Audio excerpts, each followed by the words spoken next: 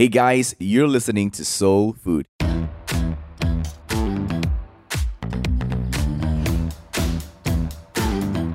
My name is Daniel and I am the pastor of a church called Soul here at Alostar in Malaysia.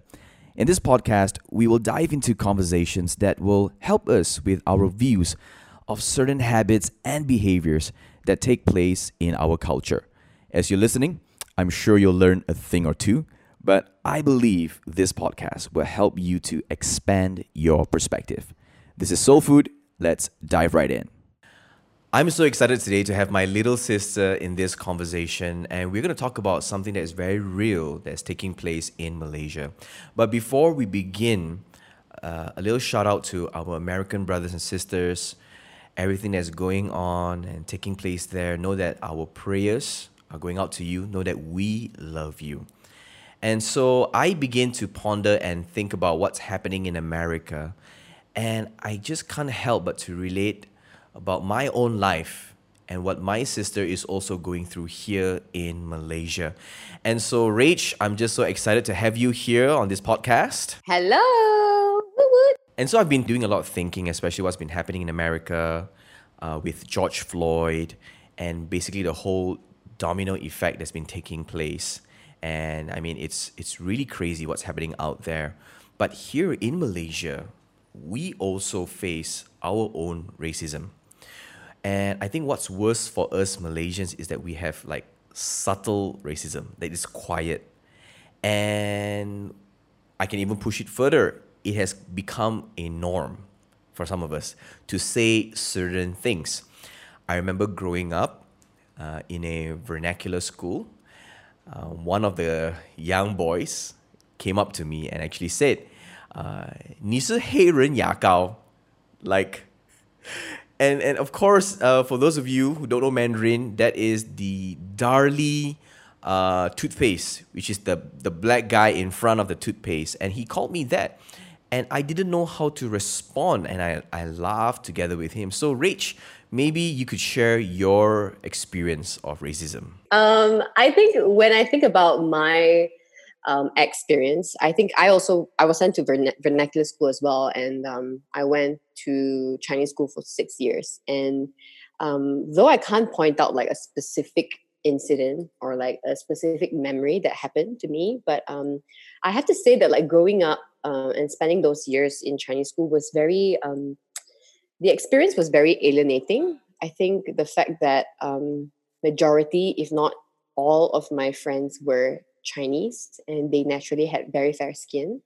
And I was always the brown skinned girl, in class. And it was also odd to them to some extent that like a brown skinned girl was, like learning Mandarin and, and speaking Chinese. And it's like, wait, so is she Chinese or not Chinese? Or, what is she, So I've always felt in some sense kind of alienated and a bit outcast during those years. I can't point a particular incident, but for me, that was my experience. I think for us, Rach, growing up, I'm sure that we have ticked line on a form or an exam paper. And I remember an incident for myself. When I ticked line, my teacher actually came up to me and said that, no, Daniel, you are not line. And I was like, what do you mean? Like, and he began to ask, like, your father, what race is he? Oh, he's an Indian. Yeah, so you're an Indian. But when you think, when you really think deeper about this, actually, Rach, we are not Indian, we are not Chinese. We are really a whole new race altogether. And I think that a lot of people are facing this, and they don't know what to do. They don't know what to expect. And so they just go with the flow. Okay, that's what my teacher told me. And I remember an incident in school. I don't know if this relates, but Mama gave us names, Chinese names from the Bible. Remember that, Rachel? Yeah. And so we used that because in a Chinese school, we had to have Chinese names, right? And what was your Chinese name then? I remember it was Tan Yili, right? Based off the Bible. But class teacher said, no, don't simply give yourself a name. I'm like, no, this is what my mom actually gave me. And she's like, no. Yeah. Your name is Daniel, right? Let me call you Taniu. Are you for real? Which direct translates to big cow. And can you imagine? Okay, this is just me now. I was just raging because I remember that day. So I went back like, Ma, you gotta come to school and talk to teacher like this. And of course, she came and talked to teacher, and then the teacher was like, "Oh yeah, I guess you're right." Anyway, I hated that teacher. But she also did the same thing Yeah. for my Malay friends and my Indian friends as well. And God knows what their name were.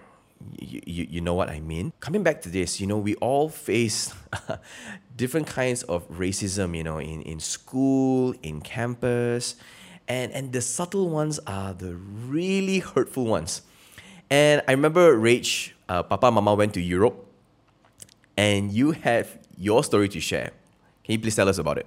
So I had just finished my year in Europe studying, and Pops and Mama were coming to spend time with me there. And so we had traveled a little bit, and we stayed with some relatives. And so and this remark and this situation came from like a close relative lah, which we will not mention names for the sake of this podcast. Please don't mention names. But you and I know, and we were just having a conversation casually one evening, and my mom was complaining to her about our late dog. We used to have a Rottweiler named Peanut, and he was like a big black dog, and we loved him so much. He was like part of our family. But mom was kind of like complaining to her how Peanut hated taking showers. He hated it, and every time mom or dad showered him, he would like run to the wall.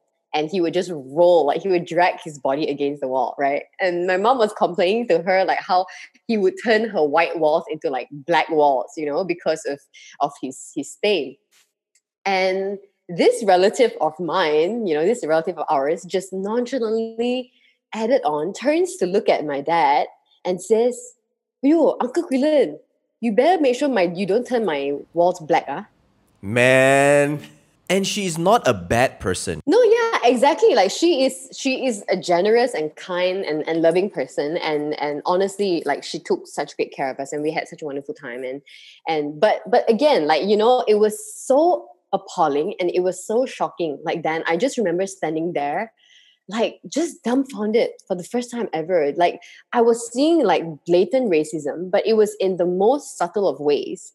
And I think there's so many factors to why there was no confrontation that happened, but it turned into this whole series of laughing, and I don't actually think that everyone in the hall felt it was funny, but it was almost as if like it was the only thing left to do, and I remember the only words that I could utter at the time was I just said like, that's not a very nice thing to say, but then I couldn't even take the conversation further because I was so shocked, I was just lost for words. And I'm sure when you said it, right, it must be like an awkward laughter that carried forward from it, right? Oh my gosh. Then it was so awkward. Like it was first like a bursting of laughter, and then after I commented, it was like an awkward laughter, and then like within seconds the topic changed. So the way I see it is like we are supposed to accept that what was said at the first place was funny and we're supposed to laugh about it, but you standing up for what is right ended up with something that was awkward.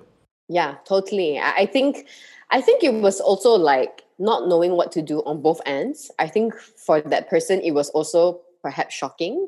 And on my end, again, I said I was also shocked because I'm thinking like, hey, it's 2020. Like, how racist can we get? And like, you would think racism would happen more subtly. You would think that these comments will be made behind the person, but this was like literally upfront. And the thing is, why I bothered to mention this story, it's because I think this story and this reality is not far from us. I think it's an encounter, an experience that many of us can account for. And we have found ourselves in places where we know obviously the person's being racist, but we just don't say it, we don't point it out. But Rach, I've got to admit, growing up, maybe you can share about it later, but growing up, because of how my peers would view Indians in general, I was actually embarrassed of my Indian heritage. Because, of course, Indians are the minority here, and people would make fun, Indians are like that, Indians are smelly. And so because of that, I wanted to feel belonged.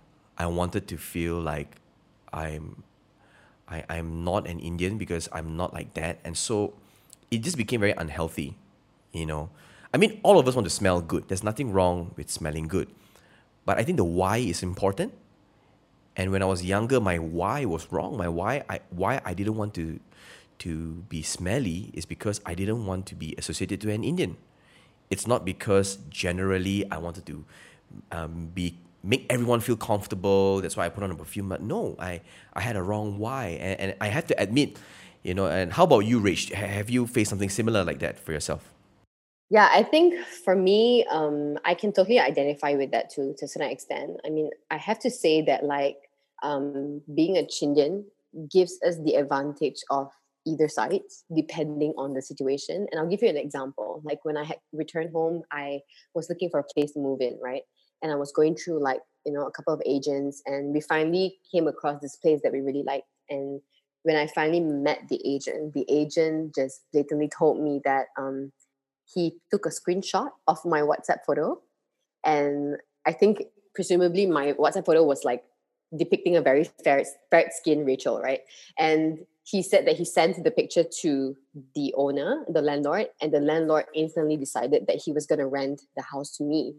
And the agent is telling me that like had it been for any other race, the owner wouldn't have been keen.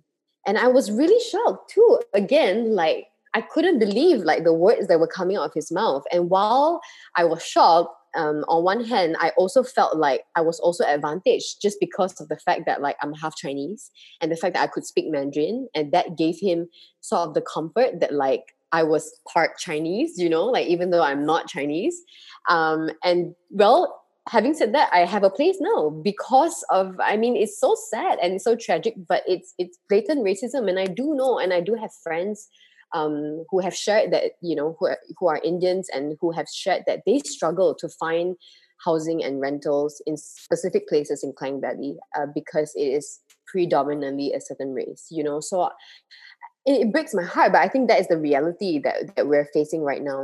It's so rampant in our society. Rach, have you ever felt embarrassed to be an Indian before, Rach? I can't say that I felt embarrassed to be an Indian, but I definitely have found myself with better advantages being Chinese. I think part of it was perhaps also because like I love Papa so much, and Papa is an Indian, and it would hurt me that people treated him differently and people saw things like that about him. And I think that's why, when that situation happened in Europe, I was so upset. And I couldn't reconcile with it because I felt like when you're saying that, you're saying my dad, you're saying my uncles and my aunties, and you're saying another side of my family that like means so much to me, And so I couldn't say that I was embarrassed per se to be an Indian. I had always taken pride that I was half of both, but I would have to say that it was always conflicting. Like the example that you gave about how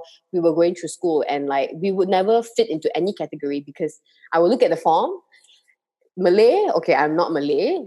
Chinese, okay, I'm not Chinese. And then Indian, I'm also not Indian. So then I guess others lah, lain is my category. But then the teacher, again, as you say, would correct me and say, no, you are an Indian.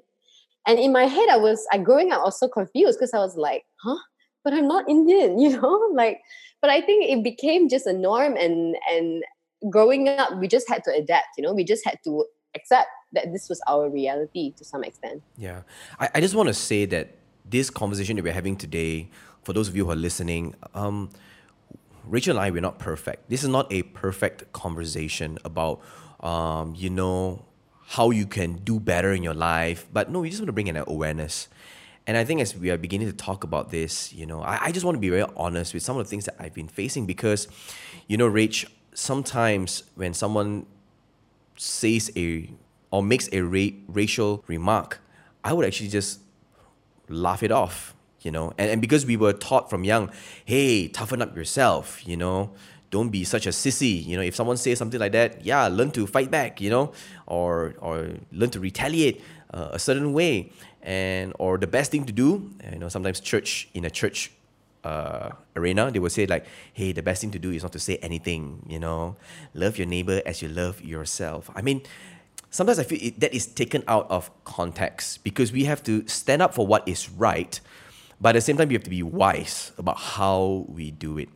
You know, there's another story, and there was this relative as well. You know, they are not bad people. It's just that I guess they were brought up that way as well. And so when they saw Kyle for the first time, they're like, wow, Kyle is so fair, so handsome.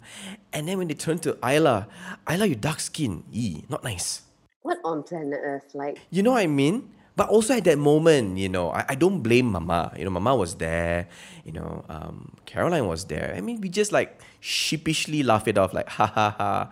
yeah, And yeah. I try to take a jab. I'm like, hey, don't say that. I think what is happening in America right now shouldn't be taken for granted. And I just begin to ponder and think about it more. And I think this should be a lesson for me to learn. And I want to be doing better. I want to be a better human being. I want to be a better father. I want to be a better husband. I want to be proud of this heritage that I have, both Indian and Chinese, in me, in our blood. I want to be proud of it. And I don't want to be ashamed of either or. And another story is that I think I told you before, this auntie, I was working out outside the house. She drove by and she said this in Mandarin. I think in Mandarin is much more powerful. Okay, I'll translate it later. She said this. She's like, 哎呦 Daniel, 你的儿子啊很 handsome 哦. So basically she's saying that, hey, your son is very handsome. 可是哦，你的儿子不像你哦，是你的儿子嘛? And direct translation, but Oh your my son doesn't look like gosh. you. Is he your son? And and she's saying that because it's the color of our skin. Rage, I was angry. Yeah, I I know who was this is. angry. And okay, and that was the moment that I told her on the spot. I'm like, 喂，为什么你讲这样？你什么意思哦？现在 auntie like if you look at it in our Asian culture, I was being very, very disrespectful to Yeah, an auntie. yeah, She's older than me. yeah.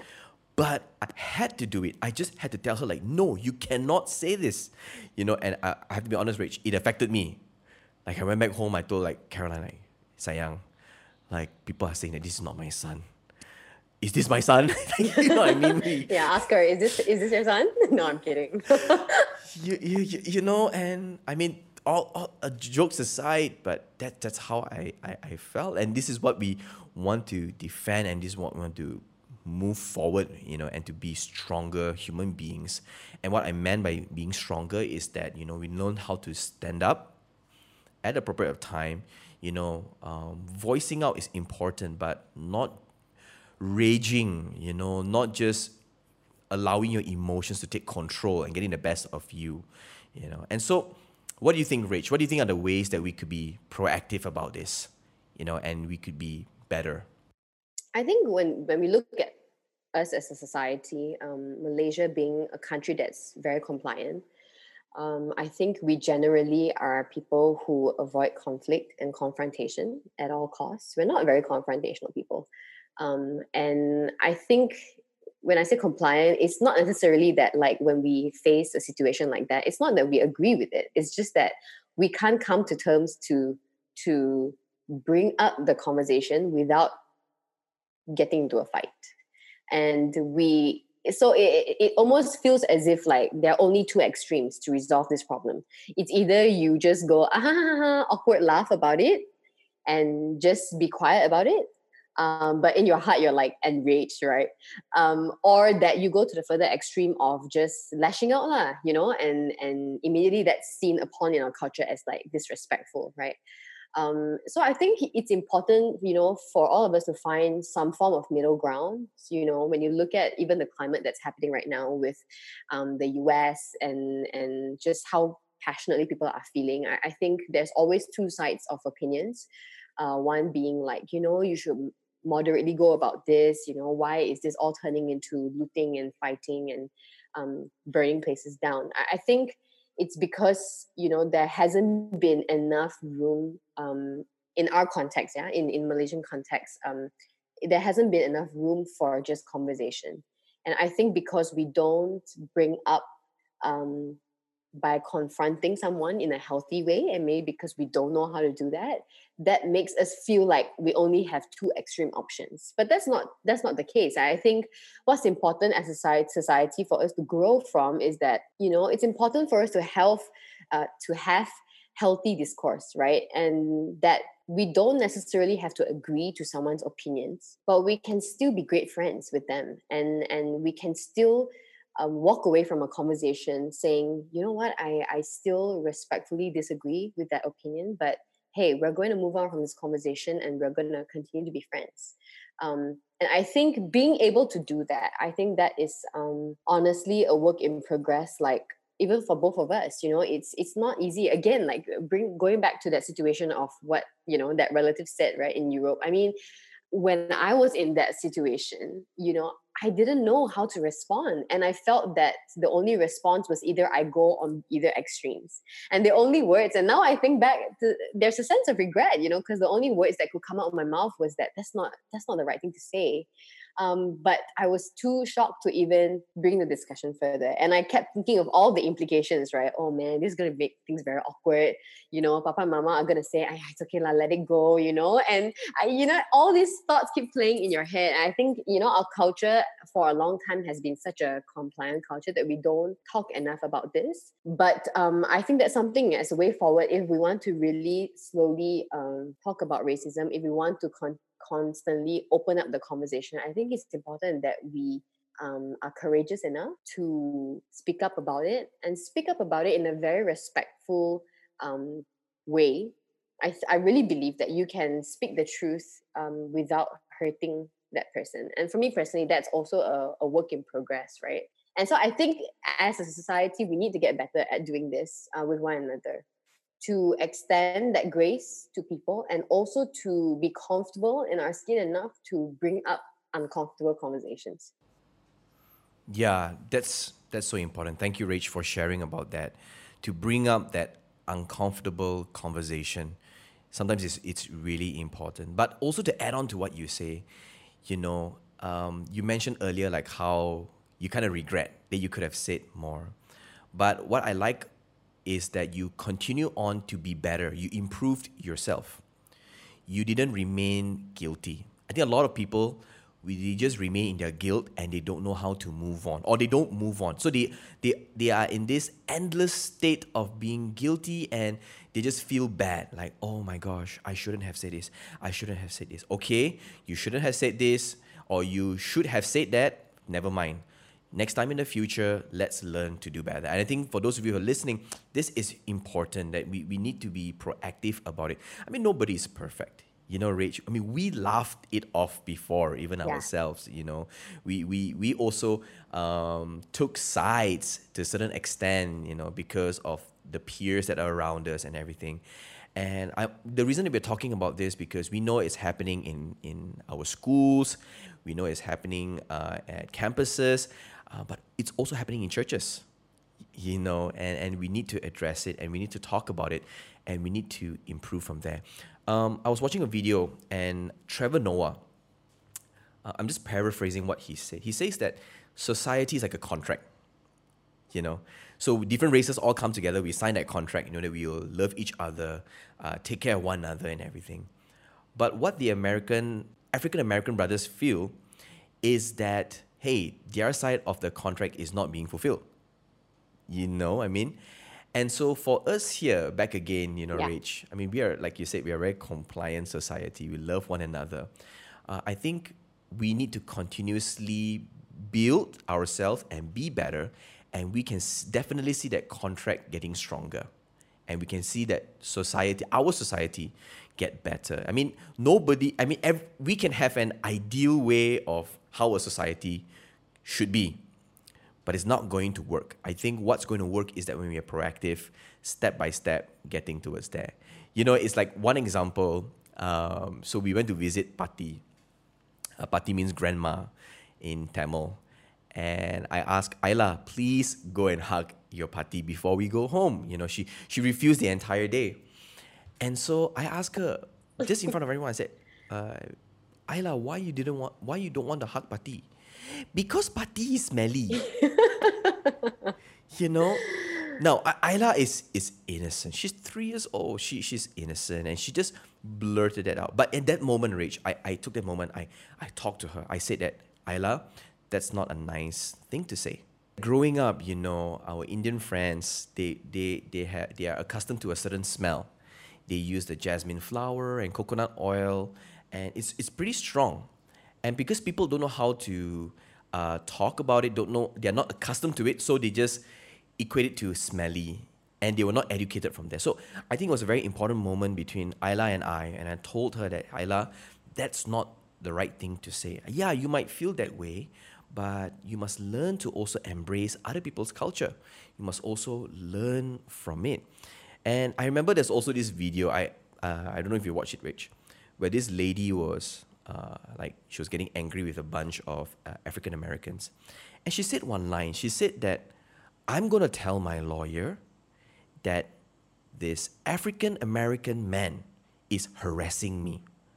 Now, it's a very simple statement, but it's so powerful because she knows her rights, you know? And when I take time to reflect on it and upon our culture, you know how sometimes people will say, "Woi, orang India." Yeah. That one sentence carries so much weight. Whenever I hear someone calling me that, like, I'll get really angry, and I'll defend myself wrongly. Again, I'll defend myself wrongly in that. So I think again, the educate to learn how to teach our young ones and to see our whole society move together better and becoming better humans. Yeah, I think when you bring that comment, right, of like, oh, you're in India, right, it just immediately brought me back to the memory when we met into an accident. Do you remember? Yes. We had just sent Gerard home and we were coming out and we had collided with a motorist.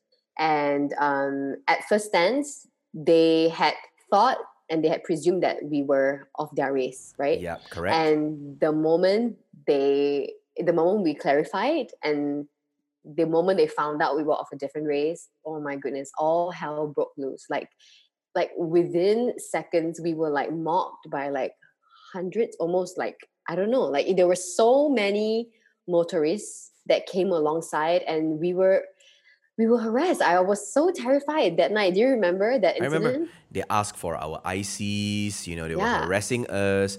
Just a split change because they recognized that we were different race. Exactly. Yeah, but I remember, thanks Rich for bringing up the incident. Yeah. And yeah, I think one of those guys blurted it out, You remember what he said? He said, "Whoa, dunia sudah maju." I don't think he meant well when he said that. You know what I mean? Yeah, no, absolutely. He said it when he discovered your ethnicity. Yeah. Right? And so he was saying it in a very insinuating way that like, oh, you are not actually what you look like. And that's surprising. I think the next step is also to acknowledge it. At home, just like that boy who called me, "Hey, Ren Yakao." I mean, where did he learn it from? He had to learn it from home. Coming to school, he sees someone that is not of his same skin color, and he called me that. So at home, you might think that it's innocent to just, it's at home. No one will know, and let's just make this joke because it's of a different race. No, parents, do not do that. At campus, in school, teachers have to educate them as well. And even at a church setting, it's so crucial because sometimes we can get comfortable with our friends and we get so comfortable that I've heard it before myself, Rach, and this is in the church setting. Someone will make a racist comment, or say something that, oh my gosh, it make you, and you brush it off. Your coping mechanism is you brush it off, and so in actual fact, what you have to do is actually, hey, you shouldn't have said it, and so I think this podcast is a reminder that we are not perfect human beings, but we need to progress. We need to do better. Especially at a time like this, with what's happening with our brothers and sisters in America, and here in Malaysia, we have our own battles as well, and we want to do better. But Rich, what do you think are the other ways that we could really improve and be proactive? I think first and foremost, it makes sense and it's acceptable if you have come from like a certain upbringing, and that you have only been exposed to a certain group of people for a long time. And so, granted, when you meet people outside of your skin color, outside of your religious practices, outside of your, ethnicity, it will seem strange, right? And that's where the whole unaccepting part comes in, because you cannot comprehend that, and you cannot see them as part of you because you're so different. I think one of the most proactive ways is that, like, when you go into like campus, when you start university or even in the workplace, find new friends, find friends of other cultures, find friends of other diversities. And if you're so used to just sticking around a certain race, I think, when you go to university, you don't have excuses, because universities are like melting pots of culture. You get all kinds of people in a university, and it's up to you to engage whether or not you want to intentionally, purposefully find friends of different culture and race. But in doing so, your perspectives will be challenged, definitely. But in being challenged, it will be widened. And that's where you become more understanding, you become more empathetic, and you start learning to see people from a different worldview. Like take Isla's example, for example. I think, Dan, like what you did with her was phenomenal. I think it's important that, as a society, as parents, as adults, when we see situations of racism like that, that we don't say, oh, well, she's just 3 years old, like, it's okay, or we get so used as a society saying, chill lah, bro, like, I'm just joking, like, why you take so serious, but when we step in and we actually have a conversation, like, you were not condemning her, you were not putting her down.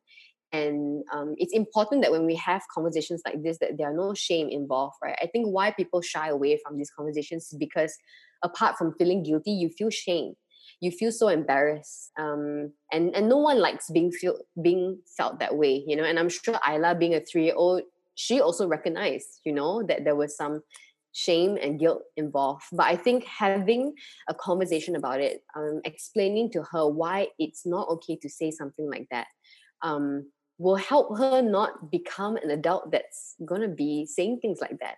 And I think it doesn't just start from home, it starts from everywhere, and I, as an auntie, to Kyle and Isla, I pledge to be an auntie that will continue to create that conversation with them, that, when they meet people of different color, and, when they look at some groups of people that seem different, right? They're just so different, and so it seems strange, right? Because they're not exposed to them. That's where the questions arise. That's where the mean comments arise, because they can't comprehend. And I think it's up to us. And I think as parents today, again, find diverse friends, like expose your children to friends of different colors, different race, different religion background. And I think that's where they learn to start empathizing, and they start realizing that not everyone is like that. Not everyone is like them. Not everyone thinks like them. Not everyone smells like them, for instance. And so yeah, those things are I would think are practical things. Expand your friendship, expand the people that you hang out with, and you will see your perspective and your worldview challenge. Definitely.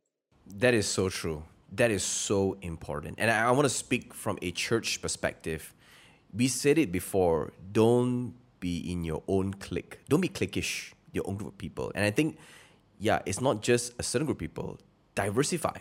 So I think, today's conversation is so important. And I just love having this conversation with you, Rach, and to really address some of this thing. Once again, this is not a perfect conversation, but this is to raise awareness. And we just want to be honest, some of the things that we are facing. And nowhere, no race has not felt a certain kind of racism before. I'm sure they do.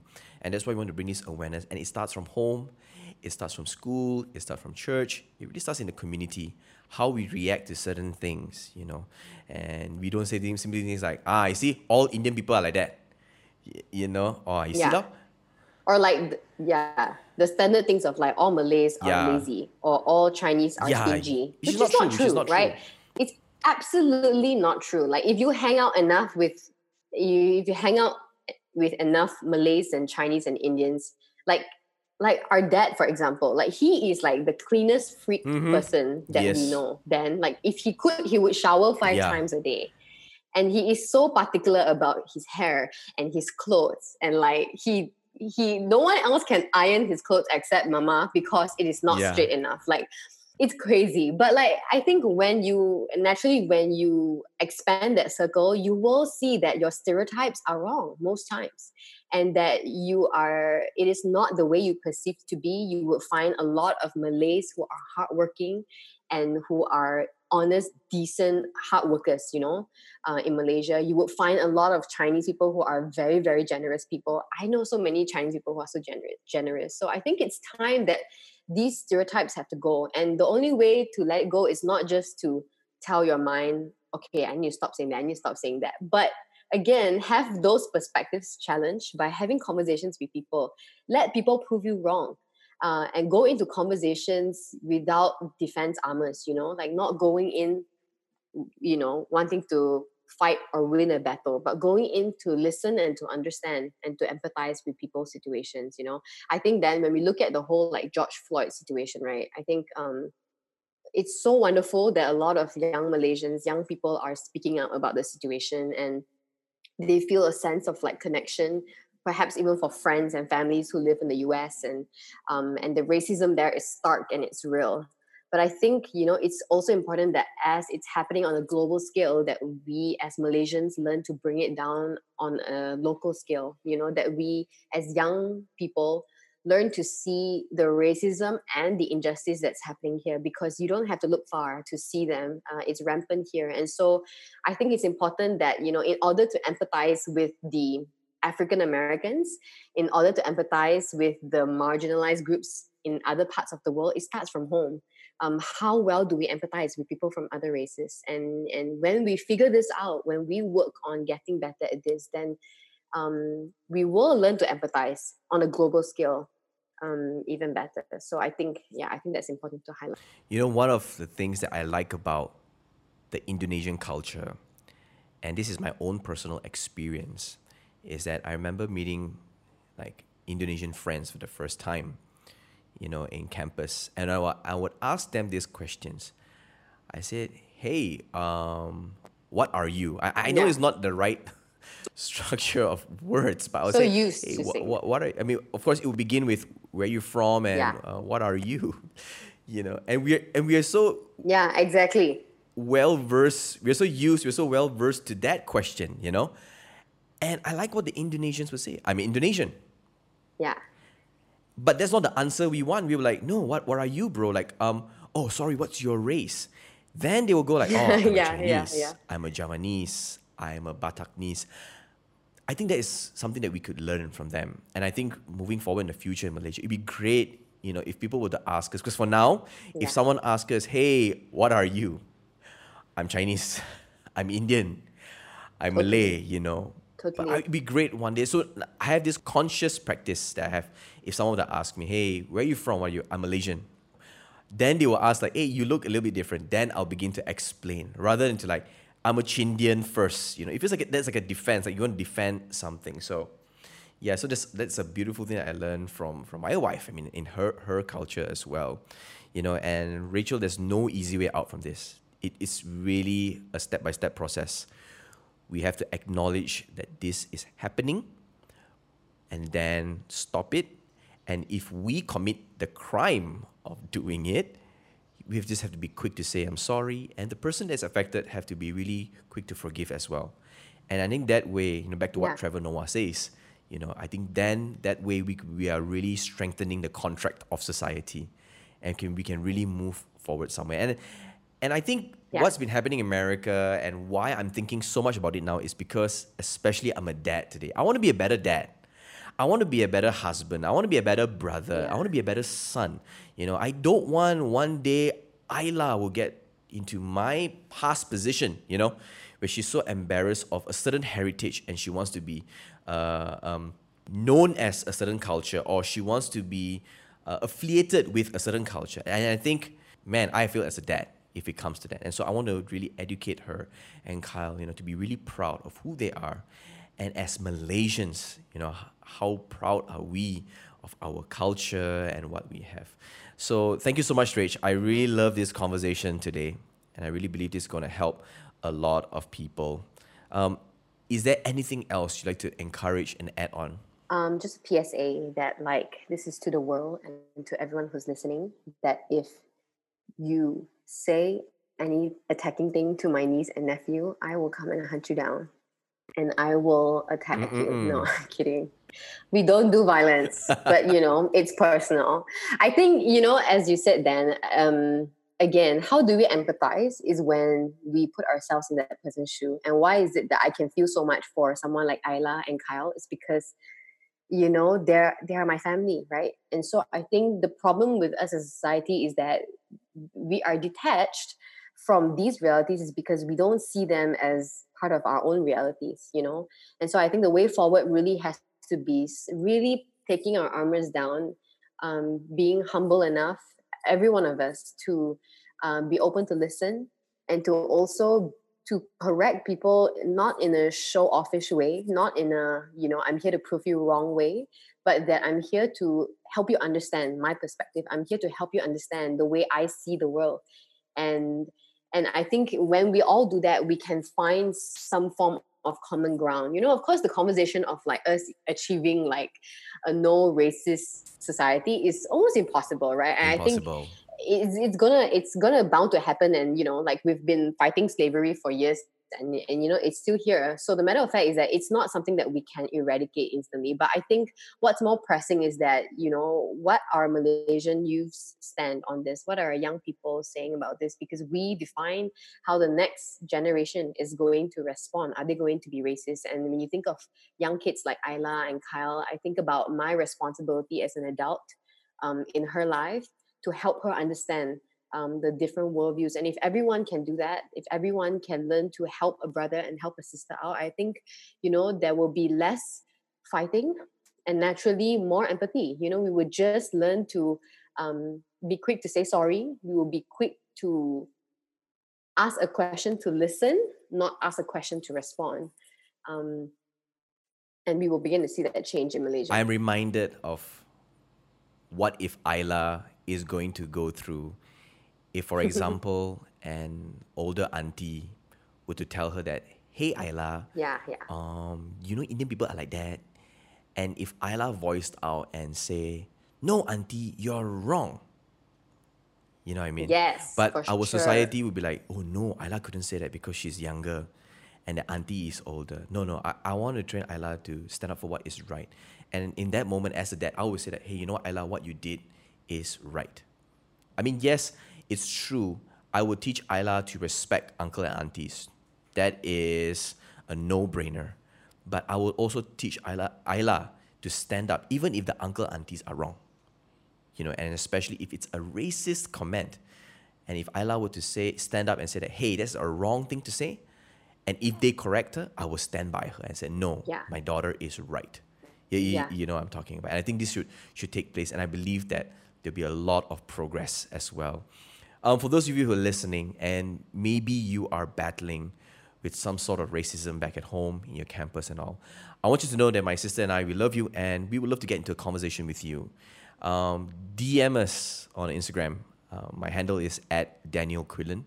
Hers is @RRQuillan. DM us. I believe that no one should battle this alone. We are a community, all right? But this is not a hateful community, no. We want to really encourage you. Together, we get better and see Malaysia move forward. That's what we want to do, and that's what we hope for. Once again, thank you, Rachel, so much for this conversation. My pleasure. I love you. Love you. I hope you have enjoyed this podcast. Do share it with your friends. Now, if you have any questions, you can DM us on our Instagram @SeoulMalaysia.